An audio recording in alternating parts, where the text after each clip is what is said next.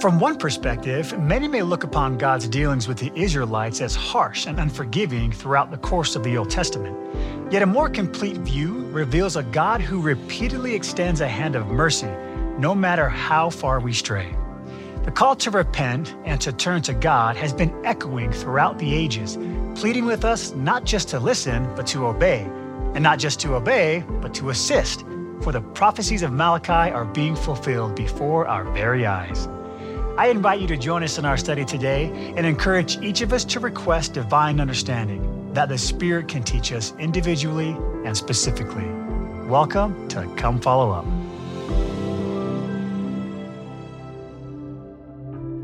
A time that I really felt the Savior's love in my life was when I was going through some difficult health challenges as a child.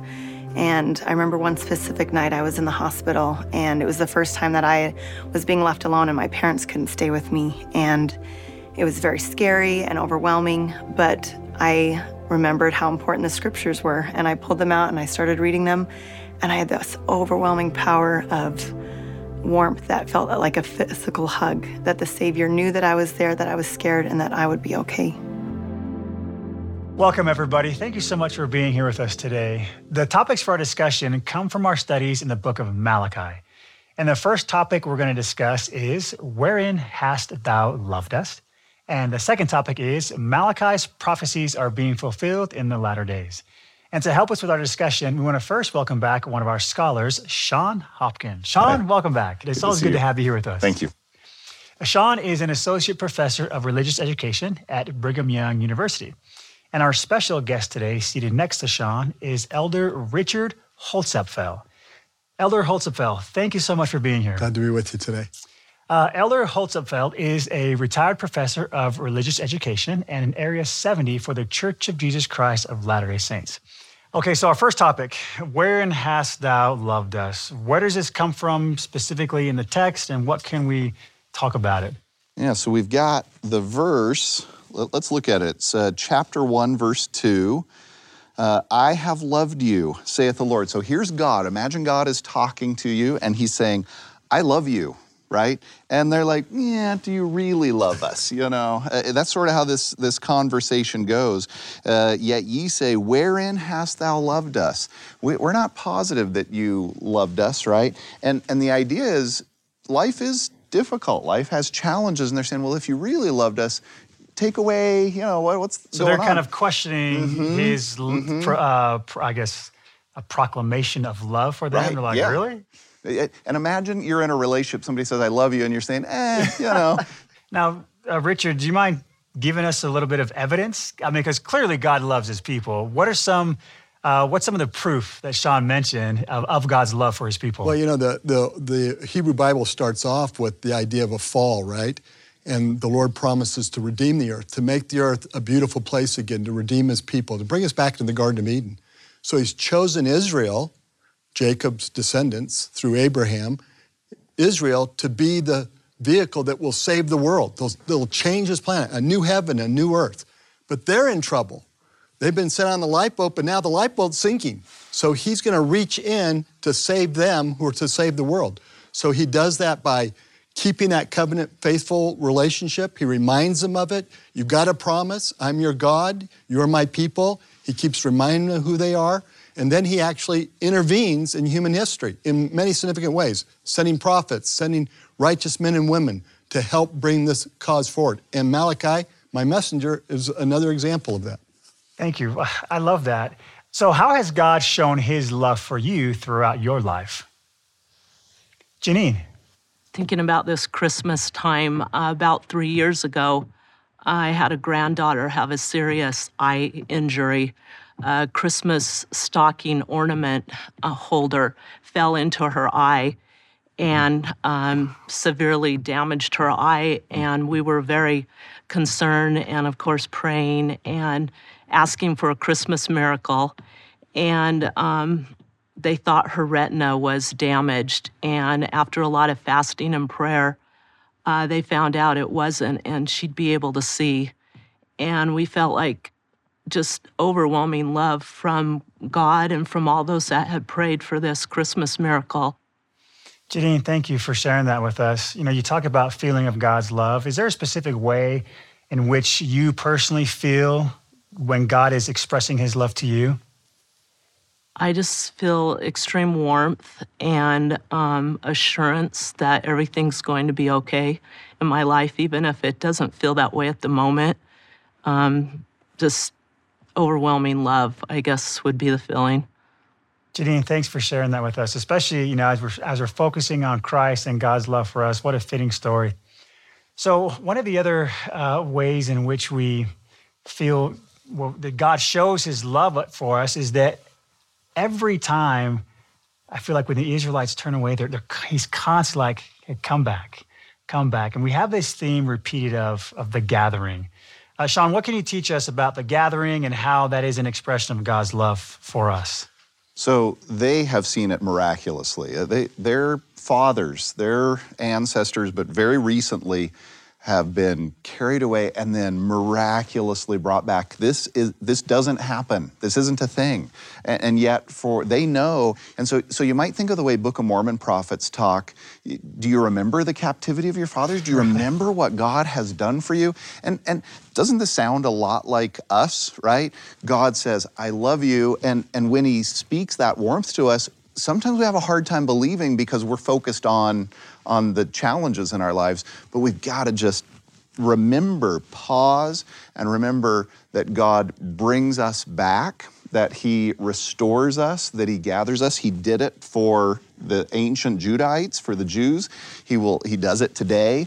This group is evidence of that. And he does it then in very personal ways, which is really beautiful. And also, in chapter 2, he says, I'm going to be like a refiner's fire. And that's another evidence of my love. And like a fuller's soap, right? I'm going to cleanse you and refine you because I value you, I care about you. And so there's the goodness of gathering, and then there's the goodness shown in the cleansing, refining process that we're a little less fond of, but they're both evidences. And what great evidence of his love, that the fact that he wants you to be a part of that family. It really does, go back to what we're talking about this is proof. Yes, God loves you. Look at the efforts that he's giving. I would love to hear from the audience on perhaps a time when you felt like you were gathered in and maybe a time of loneliness. Joy. So I moved around a lot throughout the United States, and so I had a lot of opportunities to be in different family, ward families. And when I was in the youth program, it was really hard because a lot of the areas had very small amount of youth. And I just remember many times where just families would come and sit by us, and the programs of the church between the primary and the Young Women's and the Relief Society and all of the things that they have within those organizations that create moments of connection was a huge asset for my family. So now that I have my own family, I was a little nervous because I hadn't been in this kind of environment before, and I was a little nervous of how it would go, but I was very humbled in knowing that, my ward family here could still be, my family, because my family still lives everywhere. And I love being able to talk to my Relief Society sisters as they're my sisters, and just when they ask for something, instantaneously want to go help them, because that's happened to me many times. Thank you. I love hearing these examples of people being gathered, and then it's like a domino effect. And it really, again, it just shows how much God really does love us. One other theme or aspect that is very well known with the book of Malachi is the verses about tithing. Can we make a connection between tithing and an expression of God's love? Because oftentimes I think we view it as we're being asked to give, but is there a way in which we can view tithing as how God is now using that to pour out his love upon all of us? Notice that Lord doesn't say, give me your tithes and offerings so I can take them to heaven and add on to my palace, okay? I want your tithes and offerings to use among you so that everybody feels welcome, that people are taken care of. It's for us. The tithes and offerings are for us. He uses to build chapels where we meet. He supports the missionary effort that's trying to gather everyone. So tithing becomes this critical point of how. What does the Lord want to do? He wants to gather Israel again. Gather everyone home safely. How does he do it? Through tithes and offerings. I love that. We had a question coming from one of our viewers about tithing, but perhaps with a little spin on it. I want to get some thoughts from you. I want to get some thoughts from the audience as well on how we can help answer this question. Hi, my name is Chelsea Wennig, and I am from Provo, Utah. In Malachi 1:6-14, it indicates that the Israelite priests were offering blemished and sickly animals in the temple, in which the Lord had forbidden. Why is it so important to offer the Lord our best offerings? And what are some examples of pure offerings in this day and age in which we can offer the Lord? What are your thoughts on that? So a perfect offering would be, I accept this call to teach primary, but I jump in with both feet. I'm enthusiastic. I want each one of these children to know they're a child of God and show them God's love. And so I'm anxious. I'm praying for them. I'm thinking about them versus, I got a lesson this week. Okay. And then check the box, I did it. Okay. And I think a great illustration of this motivation concept is right there in the Sermon on the Mount, when Jesus actually, and I think he's sort of responding to this question in a sense, what is a perfect offering, and who does he hold up as the one offering the perfect offering? Not the person who's casting in of his wealth, as fine as that is, depending on what's going on in his heart, right? But it's the widow. And I think we often feel like the widow, don't we? My offering's nothing. I make so many mistakes. I'm so flawed. That's not what we're talking about. We're talking about putting the Lord first and giving our best, even in our weakness. That's the offering he loves. So how about from the audience? Carly. For me, I'm the recipient of somebody doing it. We moved to the U.S. A few years back, and we had nothing with us. But there was this family who was so generous, who provided everything, even to the rice that we needed. It was everything on the cupboard and, just everything. And so for them, they generously gave it to us without asking anything back. And it was a blessing for both sides. I was blessed and they were blessed for sure, spiritually and temporally. Carly, what made you realize that it was a pure offering, that their intentions were really good about trying to help you and your family? Well, I felt like they were not really asking anything for return. And so it was just a perfect timing for our family to feel the love and to receive temporal stuff as well from them. Carly, thank you so much for sharing that. The Lord is just looking for opportunities to bless us, to help us increase in whatever way. Sometimes it can be, monetary, sometimes it's spiritual, but that constant reaching out and expressing his love for us. And we have a wonderful quote by Sister Okazaki that speaks to this. And she says, "Perfect people don't need a savior. He came to save his people in their imperfections. He is the Lord of the living, and the living make mistakes. He's not embarrassed by us, angry at us, or shocked. He wants us in our brokenness, in our unhappiness, in our guilt, and our grief." It reminds me of a friend of mine who described a time in her life when she'd just sort of become broken. There were some things that had broken in her family and her marriage and the relationships around her. And she got to the point where everything felt dark to her. She just felt so broken and inadequate. And going to church felt painful to her, like she was being judged. And even reading the scripture did, but she found one chapter in Isaiah. It was actually the thing that Jesus quotes when he's announcing his ministry, his messiahship. And that was the only thing she could go to. And she read it every day, and day after day after day. And that was her imperfect but pure offering. And God used that to heal her. And then the time came when she could do more. And so to me, I think what God is doing here, he wants to open the windows of heaven for us. And he says, if you're sort of giving the leftovers in this relationship, that's not how relationships work. That if you do that with a friendship, if you do that in any relationship, that's not going to turn out very well. And again, this is about your health. That's not a healthy way to live life. And so be all in this relationship, and then you will just feel the blossoming of this Zion-like community that I'm trying to build and my relationship with you, because I am the son and the son of righteousness, right? Great thoughts. Richard? President Nelson has this really interesting talk he gave in conference about shortcut phrases like the atonement, the enabling power of the atonement. He says, no. It's Jesus who saves. It's Jesus who heals. We got to always keep it focused on him. He is the Son of Righteousness with healing in his wings. And I'm so glad you added that phrase, because we had talked about sun and the beautiful imagery of the sun, but what about this imagery of healing in his wings? And you just get this beautiful, I think of sort of a dove, right, and this beautiful imagery that way, but then the shadow, the protecting shadow of wings, the comforting embrace of a hen who's going to gather her chicks under her wings, right? And maybe we could talk a little more about that concept in footnotes, as well as some other things, because these books are so deep and there's some great insights and principles here. That's true. Well, thank you both for your comments. Audience, thank you so much for your participation on our first discussion topic, Wherein Hast Thou Loved Us? The temple blessing that is most predominant in my life is knowing that I have power over the adversary if I keep my covenants.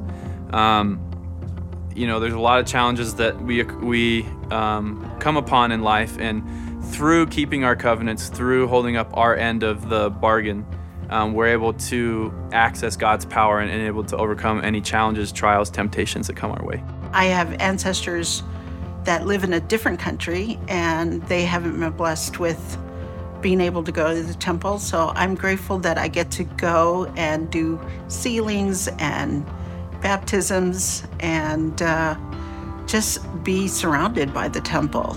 The temple has always been a special place for me because back home, I remember we had to travel a long time to go see the temple. And it was one of those trips we were really excited for as kids with our parents to really wear white and go into a very quiet environment and really kneel down and pray to God. So the second topic we're going to discuss today is Malachi's prophecies are being fulfilled in the latter days. Sean, you want to kind of catch us up and give us some background to this topic? Sure. So I'll start by reading in chapter 3. Let's do verses 2 and 3. But who may abide the day of his coming? And so notice this has this last days kind of a feel. And who shall stand when he appeareth? He is like a refiner's fire and like fuller's soap. He's going to come to cleanse you. And he shall sit as a refiner and purifier of silver. He shall purify the sons of Levi. And then look at the end of that verse. They are going to offer unto the Lord an offering in righteousness. Okay? And then let's go to Doctrine and Covenants 128, verse 24. Behold, the great day of the Lord is at hand. Who can abide the day of his coming? Who can stand when he appeareth? For he is like, and this is going to sound familiar from what we just read, like a refiner's fire and like fuller's soap. He shall sit as a refiner and a purifier of silver. He shall purify the sons of Levi and purge them as gold and silver, that they may offer unto the Lord an offering in righteousness. And then he's going to interpret that for us. Let us, therefore, this is Joseph Smith speaking, as a church and a people and as Latter-day Saints offer unto the Lord an offering in righteousness. Let us present in his holy temple, when it is finished, a book containing the records of our dead, which shall be worthy of all acceptation. And so you get the book of remembrance, you get the offering in righteousness, and then this concept of the hearts of the fathers turning to the children, the hearts of the children turning to the fathers, in really beautiful ways being fulfilled in the latter days. So the translation, how would you modernize some of those terms as to the prophecies that are given and how they're being fulfilled today? Well, I think, the sons of Levi are us. It's the men and women who made covenants with the Lord, because the Lord had made a covenant with Levi. So it's us. So he's going to, metallurgist, he's going to cleanse us and get the silver out of us, the very best out of us, to get the dross away. It's also the fuller soap to make the clothing the cleanest as possible. So we're going to go through mortality. We're going to have these challenges. We're going to have opportunities to grow and learn. And then when we're there, we can then present the offering that the Levites at the time were not presenting in righteousness. We're going to be able to present it, but it's a book. It's the book of our dead. We come to the temple. But it's not just the dead. It's also us. Our names are in the book of life. When we go to the temple to receive our own ordinances, our washings, our anointings, our endowments, our sealings, we're recorded in that book, and then we come back again. That's the beauty of modern temple worship, is that we can come back again and do the ordinance on behalf of others. So it's not just me doing the ordinance, it's all the good people, members, non-members, less active, doesn't matter, who have the spirit of Elijah to do this genealogical work, this family history, so their names, and then the patrons who go, and then the young man who pays his tithes or offerings that helps build a temple. The whole world, God is not just the God of Israel, he's the God of the whole earth, and the whole world is coming together. Why? To make this God's family. All connected, all sealed, all brought home safely, and the temple is the key. For those that may be watching who don't understand the idea of temple work for the dead, let me just say a word about this. Richard's talking about gathering the human family, and then this gathers the human family across time. And one of the things that we're doing is we learn about our ancestors in ways that strengthen us, right? And across those generations, we can be connected to them. And we believe they're just as real and alive as we are, just beyond the veil, right? And so they can strengthen us in that work and help heal us. And then we devote time to take their names into the holy temple, and we act out these covenantal behaviors of holiness with their name, and we honor that there was a life lived here, a person, a child of God with deep value, and the project is to remember those that the world has forgotten, to honor them and to be connected with them. This is a project that heals us, that is designed to heal the world and to bring us into a state of unity across time and across space. This is a beautiful and powerful work that will really change us as we engage in it.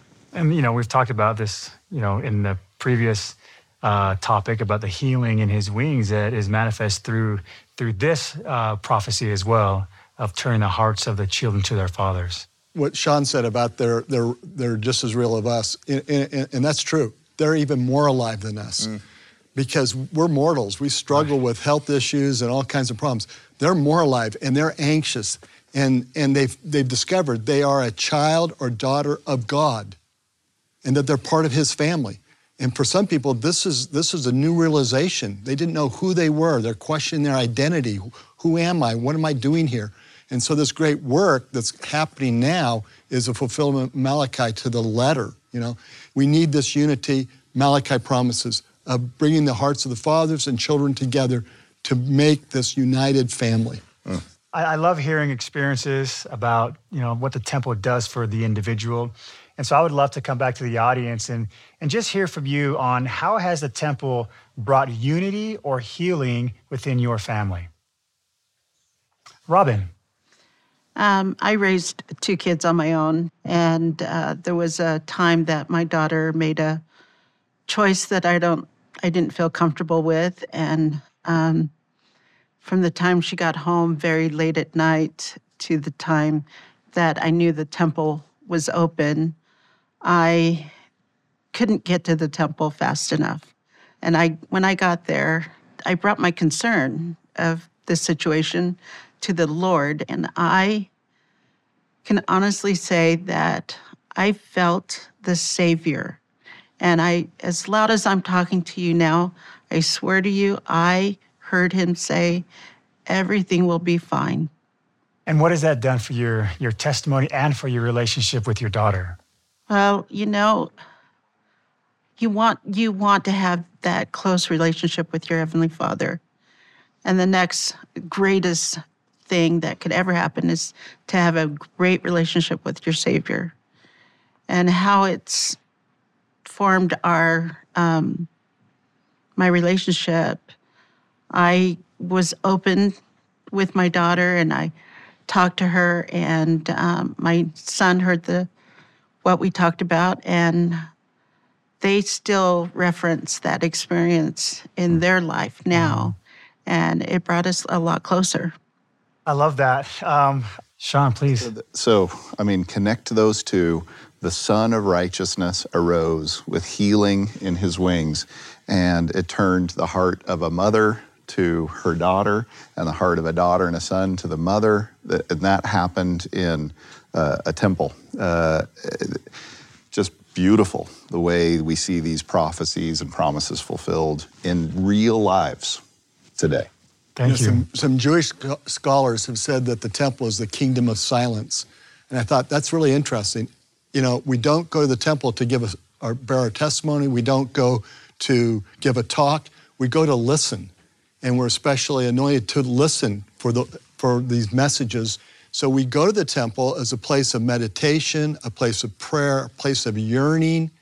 And there, in that kingdom of silence, we hear God. But we can go there in this place and be still and know that God is. And it's a special place because everywhere else, there's so much noise distraction. Yeah. Thanks, Richard. Colin. Yeah, I think for me, I'm a knucklehead. I do a pretty good job of messing up, right, and making mistakes. And whenever I go to the temple, there's just a feeling of peace that I get, especially once I get to that celestial room. You know, I haven't received a whole lot of revelation in the temple, like on questions concerning my major or concerning marriage or dating or whatever. But without a doubt, like I always feel the Savior's love, and I always feel the peace that comes, that I can handle life's challenges, that I can overcome these things. And so I definitely feel that promise being fulfilled. Now, what does that feel like, that peace that you talked about? What is that feeling for you? Yeah, I mean, I think in our daily lives, we just have so much going on that it's hard to just like sit still. You know, we either are on our phones or we're like in class or we're at work or we're watching sports or something. And I think it's just a time in the temple where we're able just to sit, relax, and like just feel the Spirit. And for me, I usually just feel it in my chest, just that warm feeling, the Savior telling me like, hey, it's okay, I got you. Like, I'm going to help you get through all this. Great. Thank you so much for sharing that. It's great how you can feel that peace that comes there. Thanks, Colin. As we talk about Malachi and his prophecy, we really see through some of these experiences how that prophecy is being fulfilled, that our hearts are turning not only to our ancestors, but to our own families here and now. President Faust has a wonderful quote that just speaks of the power that comes through this promise, that Elijah speaks of. He says, perhaps we regard the power bestowed by Elijah as something associated only with formal ordinances performed in sacred places. But these ordinances become dynamic and productive of good only as they reveal themselves in our daily lives. This sealing power thus reveals itself in family relationships, in attributes and virtues developed in a nurturing environment and in loving service. These are the cords that bind families together, and the priesthood advances their development. What a beautiful quote that really just speaks so well to this prophecy that Malachi gives. Any last thoughts before we close up this topic? I really like what President Faust said there. It's not so much of going to the temple, but it's becoming the kind of person that responds to the Lord's promptings with the spirit of Elijah. That I go to the temple, yes, to do the work, but it's really about becoming, so that when I leave the temple, I'm thinking about others. I'm thinking about family. And I'm assisting God in fulfilling his prophecies about the latter days. Thank you. Sean?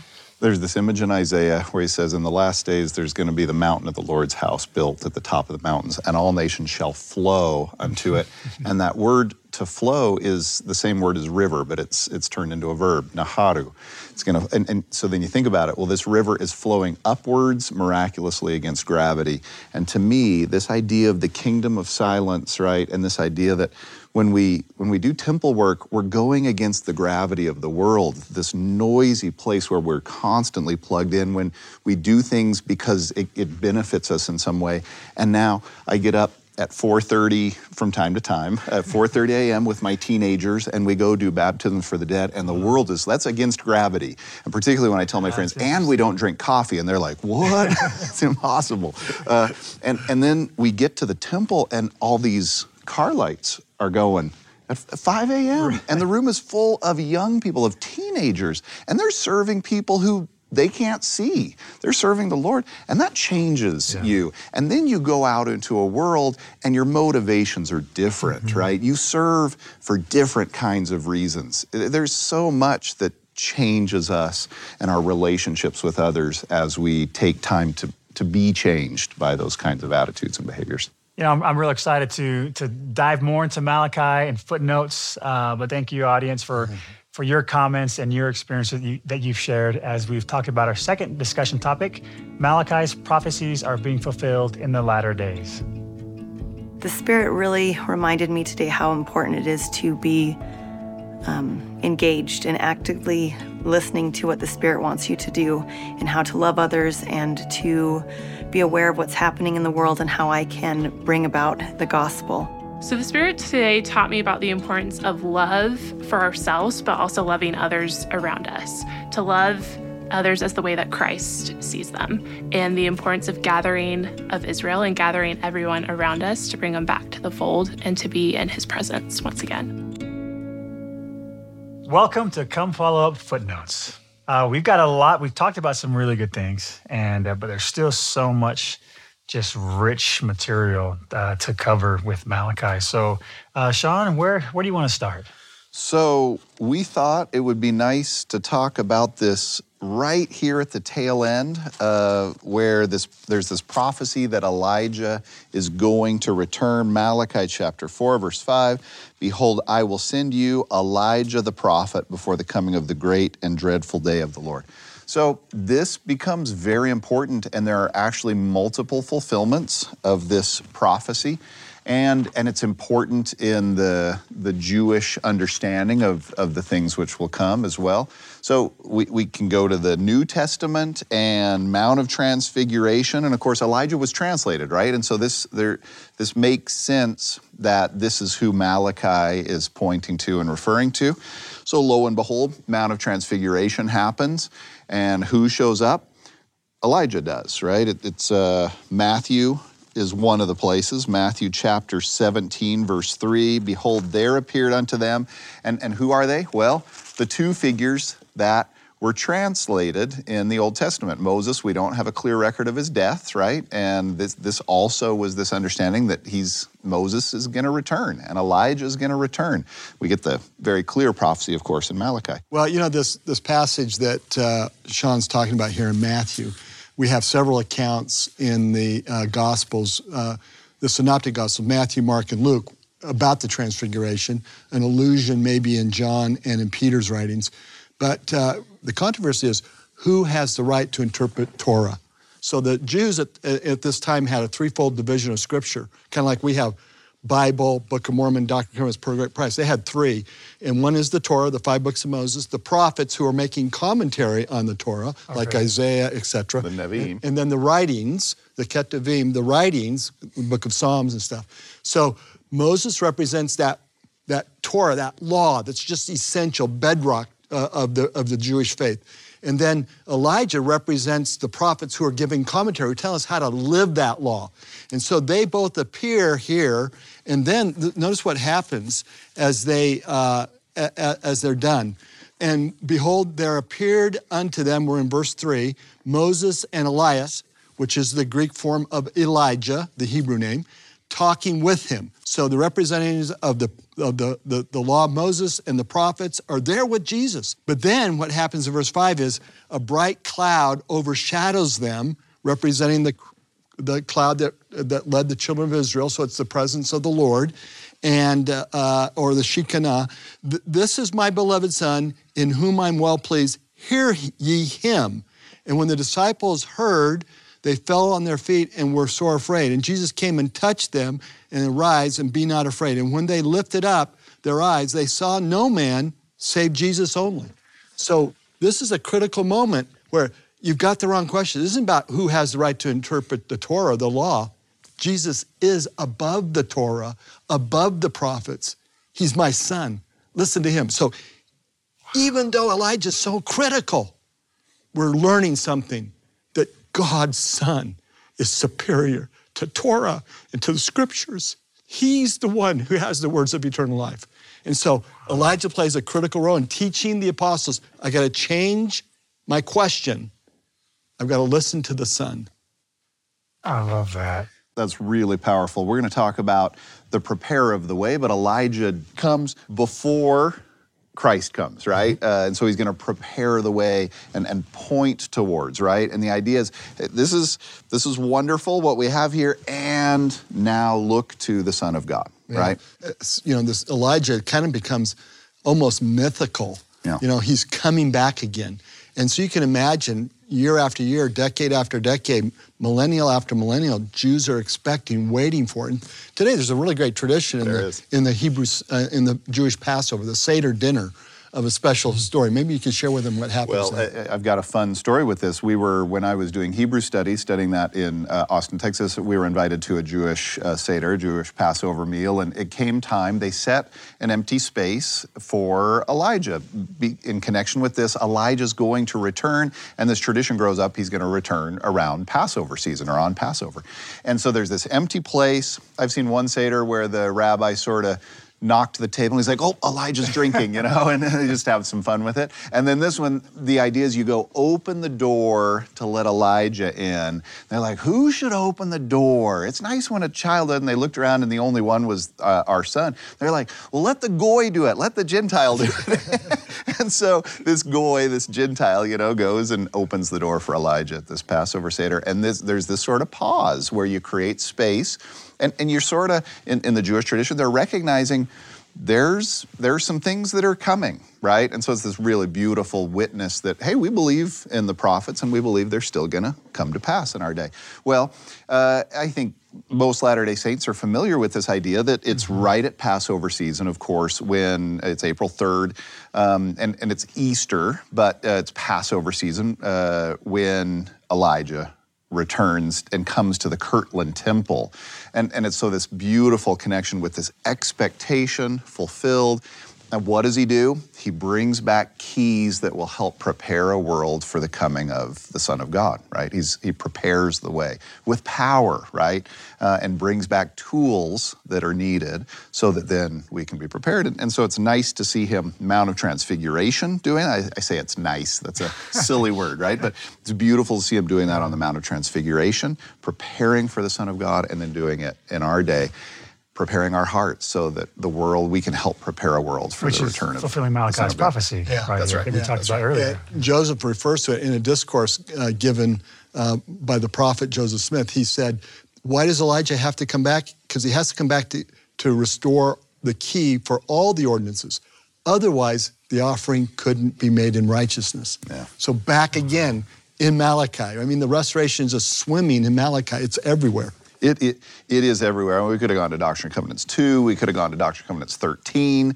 You just get this over and over again. And it sort of binds or ties all of this together. And it's about unity. It's about community. It fits so well with this great project of the Church of Jesus Christ of Latter-day Saints that Joseph Smith, through Revelation, sort of poured out upon the heads of the saints. And here we are with a modern-day prophet continuing to encourage us. And through and gathering, right? Just the idea, this is how we gather Israel, is through, temple work on both sides of the veil.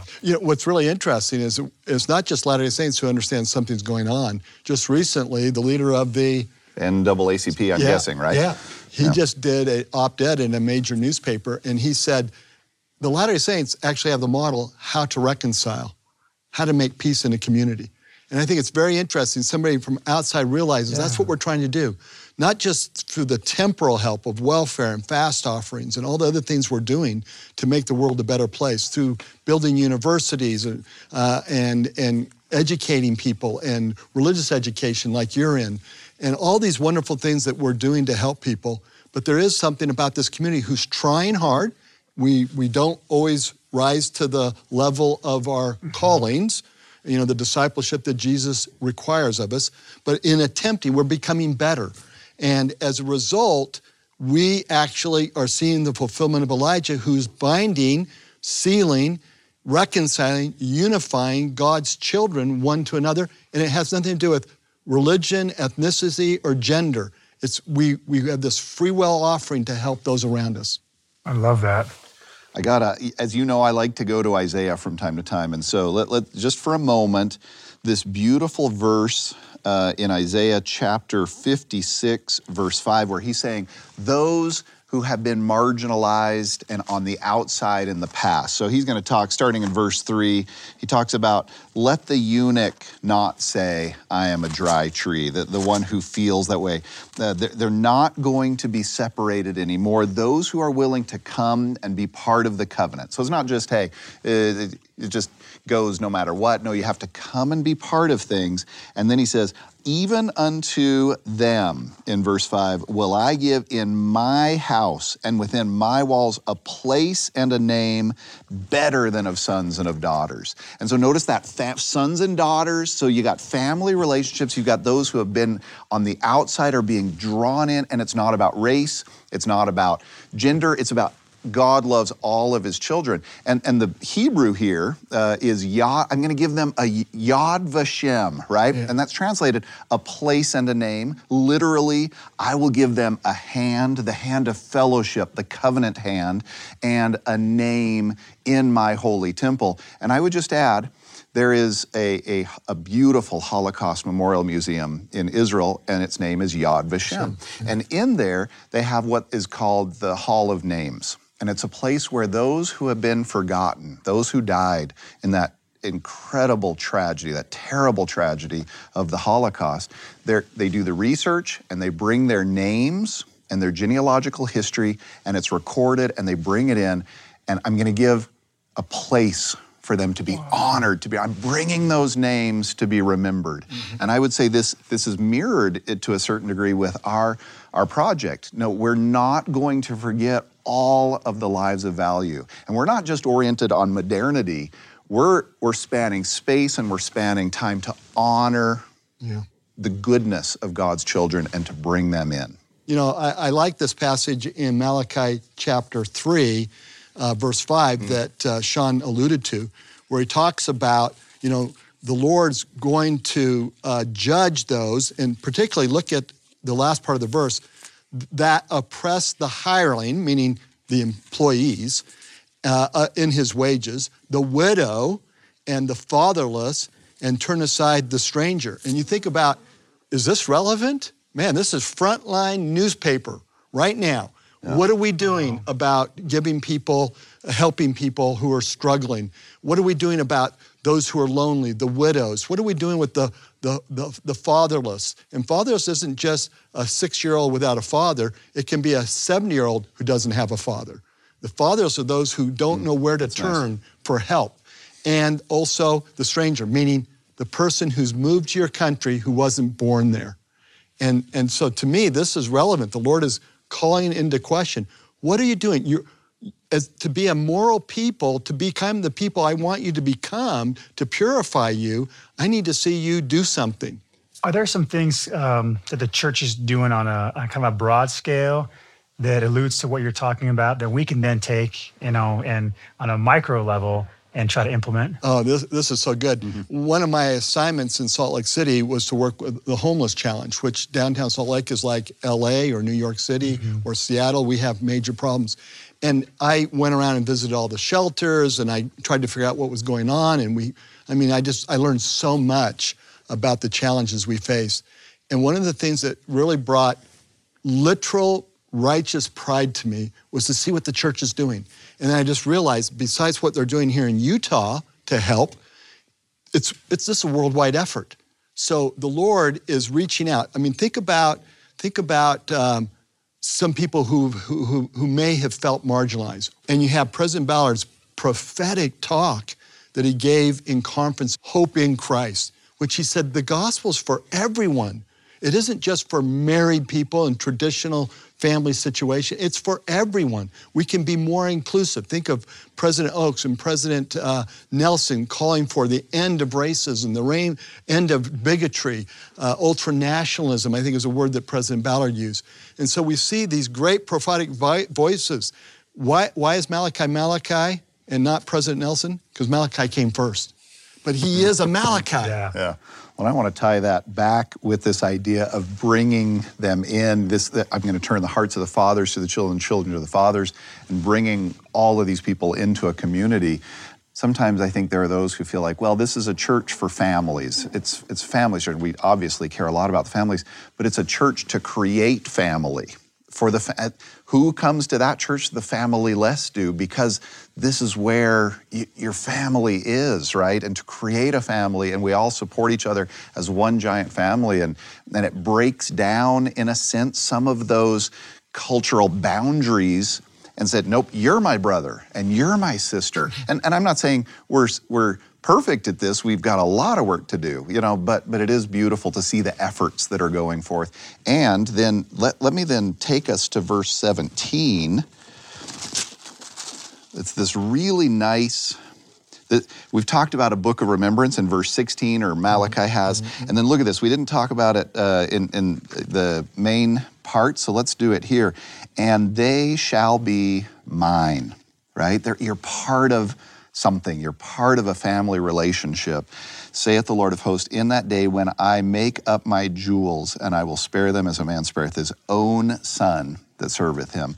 So this word jewels is segulot, or segula in the singular. It's a Hebrew word that means a treasured possession. It's a unique or a peculiar treasure, and it's the same word that in Exodus 19, it shows up in Deuteronomy, am segula, a peculiar people, a treasured people. And so what he's saying is, to me, who feels inadequate so often, to the widow, to the one who just thought, well, my dreams have passed me by, I just am not the right kind of person, He's saying, you're my jewel, and you better feel like my jewel, because that's what I'm trying to make you, my treasured possession.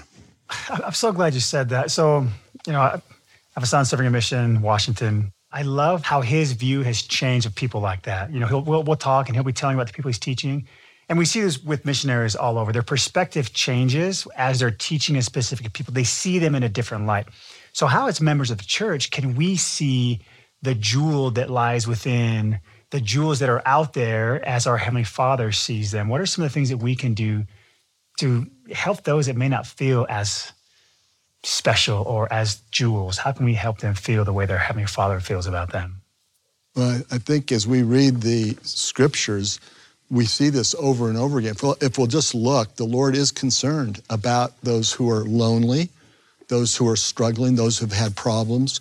And that reminds us, these passages here in Malachi, they cause me to think, now, how am I doing here? I don't want to be the person judged that Malachi is talking about. So what am I doing? Who am I? And of course, it starts going to my mind. Who's lonely? Who might be somebody who's working, who's just brand new to this country, who maybe doesn't feel quite welcomed yet. So there's lots of opportunities as I think about it. And so the first thing is keep reading your scriptures, because you can't help it. You'll come across these passages that will force you to think. Stop reading scriptures. You won't think about this. Well, this is sort of funny that we're both going to go to what we might typically think of as primary answers, because there's power in these. And I would add, go to church, because it's in church. I feel the Spirit at home. I just want to, do my own thing. But go to church and interact with people who are different than you, and that are sometimes maybe a little frustrating, and that see the world a little differently than you. And don't pull out and create your own little community that's just like you. I don't think that's what we're going for. And it's easier in our world to sort of just, I'm going to find all the people that see the world exactly the same way as I do, and I'm just going to connect with them. Exactly. Yeah. No, go to church, and you're going to find somebody who's politically different than you, and who has a different worldview than you do, and comes from a different socioeconomic background. And then love them and connect with them. Well, this has made me realize I got to do some more studying. But this is fascinating. You guys have offered some great insights. As we, are wrapping up the Old Testament, I would just love to get some final thoughts. Sean, give us some final thoughts on the Old Testament, just the impact that it has had on you and how it can lead us to Christ. So, someone who studied Hebrew Bible, part of my PhD work, I feel a real affinity to the Hebrew Bible, to the Old Testament. We, as Latter-day Saints, would look completely different if we did not have that canon, that strength, that foundation that begins in antiquity, and then, as Joseph Smith taught very clearly, just it's this unified program of God running from beginning to end. And so if you cut that off and you eliminate half of that program, how do you make sense of the storyline? How do you make sense of what's going on? And when you see what the Hebrew prophets were encouraging, they're prophesying of a Messiah in the future, and they are encouraging people that this needs to matter in the soul, right? This is not about just the little things you do. You need to see others, and you need to be devoted to God because He is devoted to you. It changes me. I've said before, as you know, I love Isaiah, and I've learned more about the nature of God from the teachings of Joseph Smith and from Isaiah than I have from anywhere else. And they've encouraged me that God loves me and that I can seek to return to Him and that He will be willing to reveal Himself to me in His own way and in His own time. And it's changed me. The Old Testament has changed who I am. Thank you, Sean. Richard, I noticed there's been a couple of times throughout this episode that there's been a certain reverence as you've spoken specifically about some of the revelations and scriptures pertaining to Jesus Christ. You've put so much work and effort into the scriptures. Would you mind just sharing with us how that has strengthened your testimony and just your personal relationship with the Savior? Yeah, that's a really good question. Let me just start off with one point. First of all, I think it's important for us, the reason the part of the curriculum has been the Old Testament is because it's relevant.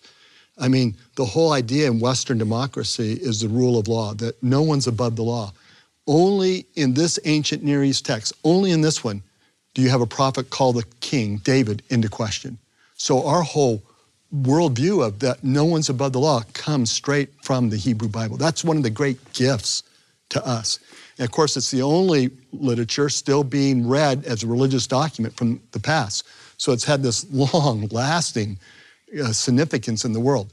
The third is a little bit of holy envy. This is not coveting, it's not breaking the Ten Commandments, to have a little holy envy of someone else's religious faith. And so as I study the Old Testament and then watch modern Jews try to practice, try to live it, I have a little holy envy. I love how they love the Torah, how they read it and how they try to apply it. And that makes me want to be a better Latter-day Saint. But more importantly is the God who spoke to Moses, who sent his messenger, Malachi, is the God who still speaks today. And of all people, we know the prophets not because we read about dead prophets whose stories are preserved on dead trees, paper, because they walk among us. So this is the living reality. Working in church in church headquarters, obviously, like everyone else, we see them a little, maybe more than most, because they're there. We're working. We're in meetings with them. But I had a recent experience. We've had a family struggle, a personal struggle that in our family that's really caused us a lot of concern and worry, and been on our knees and praying and fasting and all kinds of things. And I happened to walk in to be in a room where President Nelson was. It wasn't a planned meeting. There were other people there. And he came over and he just grabbed my hand with both his hands and he just held on to him and he looked in my eye and he said, "Richard, I love you." Now, this man knows a million names. I'm not special. I mean, he's just an amazing prophet with incredible memory. But just his looking into his eyes and holding my hand saying, "We love you." I don't know if he knows about the challenge of my family. So the Hebrew Bible is lived today among the Latter-day Saints. So that's why it's so fresh. That's why it's so wonderful.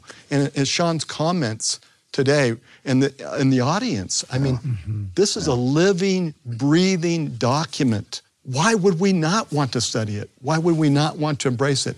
And maybe we shouldn't let 4 years go by to read it again. The book of Psalms can give so much comfort to us at special times. Let's not wait 4 years. Yes, we have our focus, our curriculum, but this book breathes with God's love. And it really just ties into, one of the topics we talked about today, that God really does love us. And as we head into this Christmas season, I mean, what a great manifestation of his love and sending his son for us. So thank you for your comments. And I just want to add my testimony to yours of just the Old Testament points us to Jesus Christ. And this is what it's all about. As we sit here and we talk, our goal is to help others come unto him. And I just want to thank you for your comments on that. As we talked about our two topics for today, wherein hast thou loved us? And Malachi's prophecies are being fulfilled in the latter days. And thank you all for joining us at home. We want to constantly remind you and invite you to follow through on any prompting you may have received from the Holy Ghost as we've studied the Old Testament this year. And please join us next week for a special Christmas edition of Come Follow Up. Come Follow Up is a production of BYU Broadcasting.